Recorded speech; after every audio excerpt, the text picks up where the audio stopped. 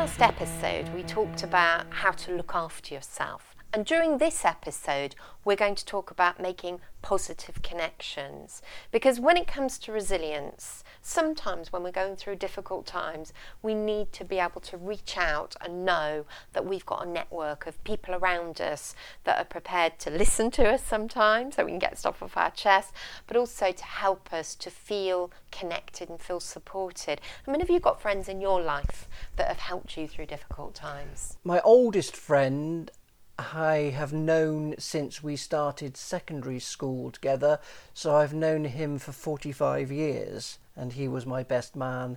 And even though he lives hundreds of miles away, we still see each other a couple of times a year. We're always texting each other. Then, of course, there's my wife. I mean, it's a bit of a cliche, but you do marry your best friend, and she is a tremendous support. I think we all compartmentalise. We all have friends who we turn to in particular situations. Some we turn to when it's an emotional issue, some we talk to when it's a work issue. In the same way, we are in a compartment for other people as well. Some people talk to us for a particular issue and not for others. So I think it's healthy to have that network. You don't need to have one close friend who is available for everything. It's almost like we have specialist friends sometimes, don't we? Yeah, I think you're absolutely right. I think we do have specialist friends.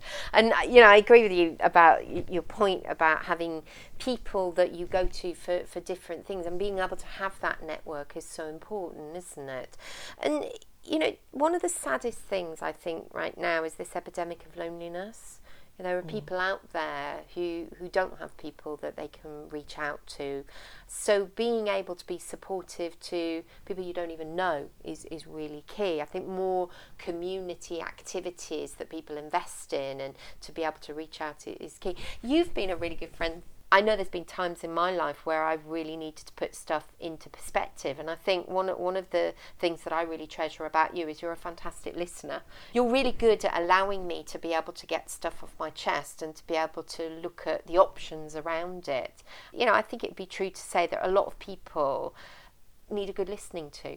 Likewise, I don't want to turn this into a love-in, but yes, I mean, you've been a great friend to me over various issues, especially what I've been through health-wise over the years, and so it's good to have those sort of people that you can turn to. And talking about the time when you were in hospital, and I think this is a really good point, because there were some real highs and lows for you, and I know that times where we sat there and we talked about the darker side of what was going on.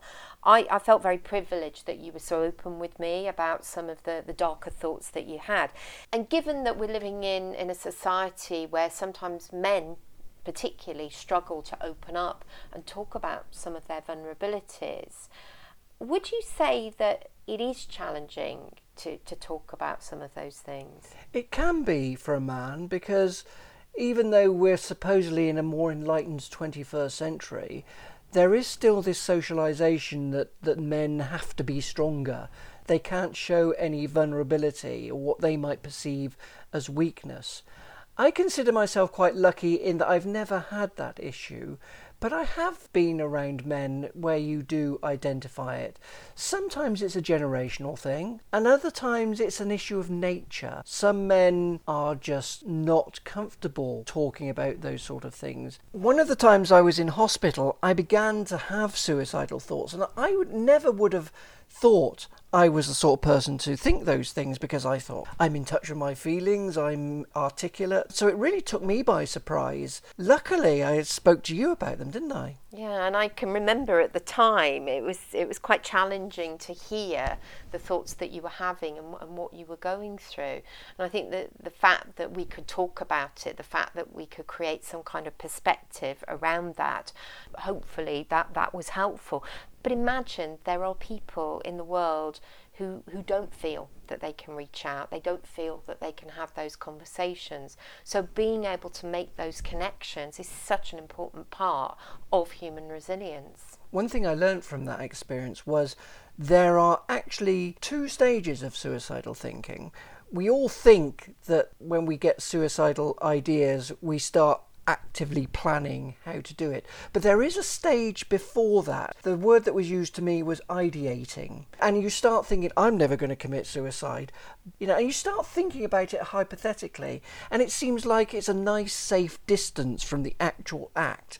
It's actually quite dangerous because you've slipped into that mindset without realising it. And you're convincing yourself, oh, I'm not going to do it. But if I did, and the next thing you know, you're one step further along. And, I know from my own personal experience of kind of growing up with depression and having bouts of depression throughout my own life, I really don't know what I'd have done without having the network of people around me, yourself included, to be able to reach out and to know that you're not alone. It's so important to know that you're not. I mean, we met through the Montpellier Writers Group, didn't we? This writing group in Cheltenham. And what an incredible group of people. I mean, people from lots of different backgrounds with lots of different experiences. I think of us as a bit like a little tribe. Yeah. Because we've all supported each other. I mean, sadly, we did lose somebody within the group to suicide, and we've also had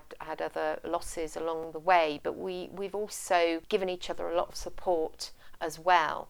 And my advice to people out there who perhaps do feel isolated or feel alone, reach out, because I think there is so much within the community that's there to be able to support people. I learned about one group up in Manchester. I was working up with the BBC at the time up in Salford, and somebody shared with me about a knitter natter group that they do at Waterstones, and they were saying that it's oversubscribed. There's people for teenagers through to people in their 80s, even 90s, I think, who sit there and come together and they do some knitting and they do a bit of nattering. And I think those kind of groups are so important, being able to reach out and talk to people, because at the end of the day, you don't know people's backstory. I know there is a view that everybody you meet has a story that could break your heart.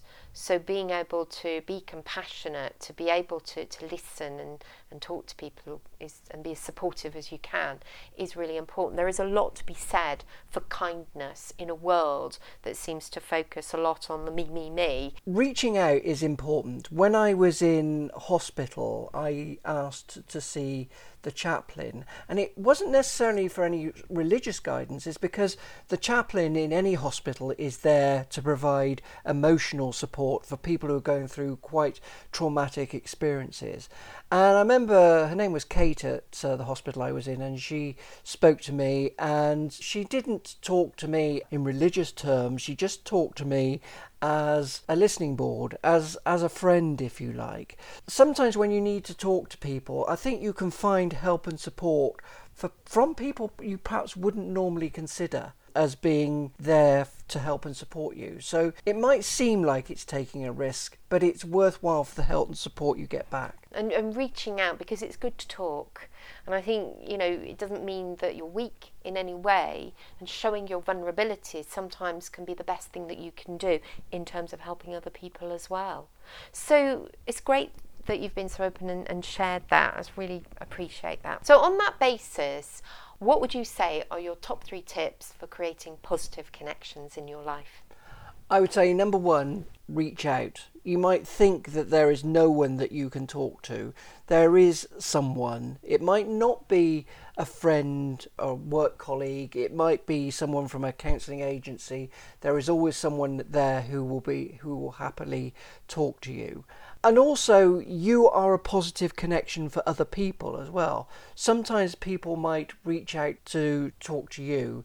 I've had situations where someone has raised an issue with me and I thought, I didn't think I was that important to you. Yes, be open. The third tip for creating positive connections is recognising that people are helpful to us in different circumstances.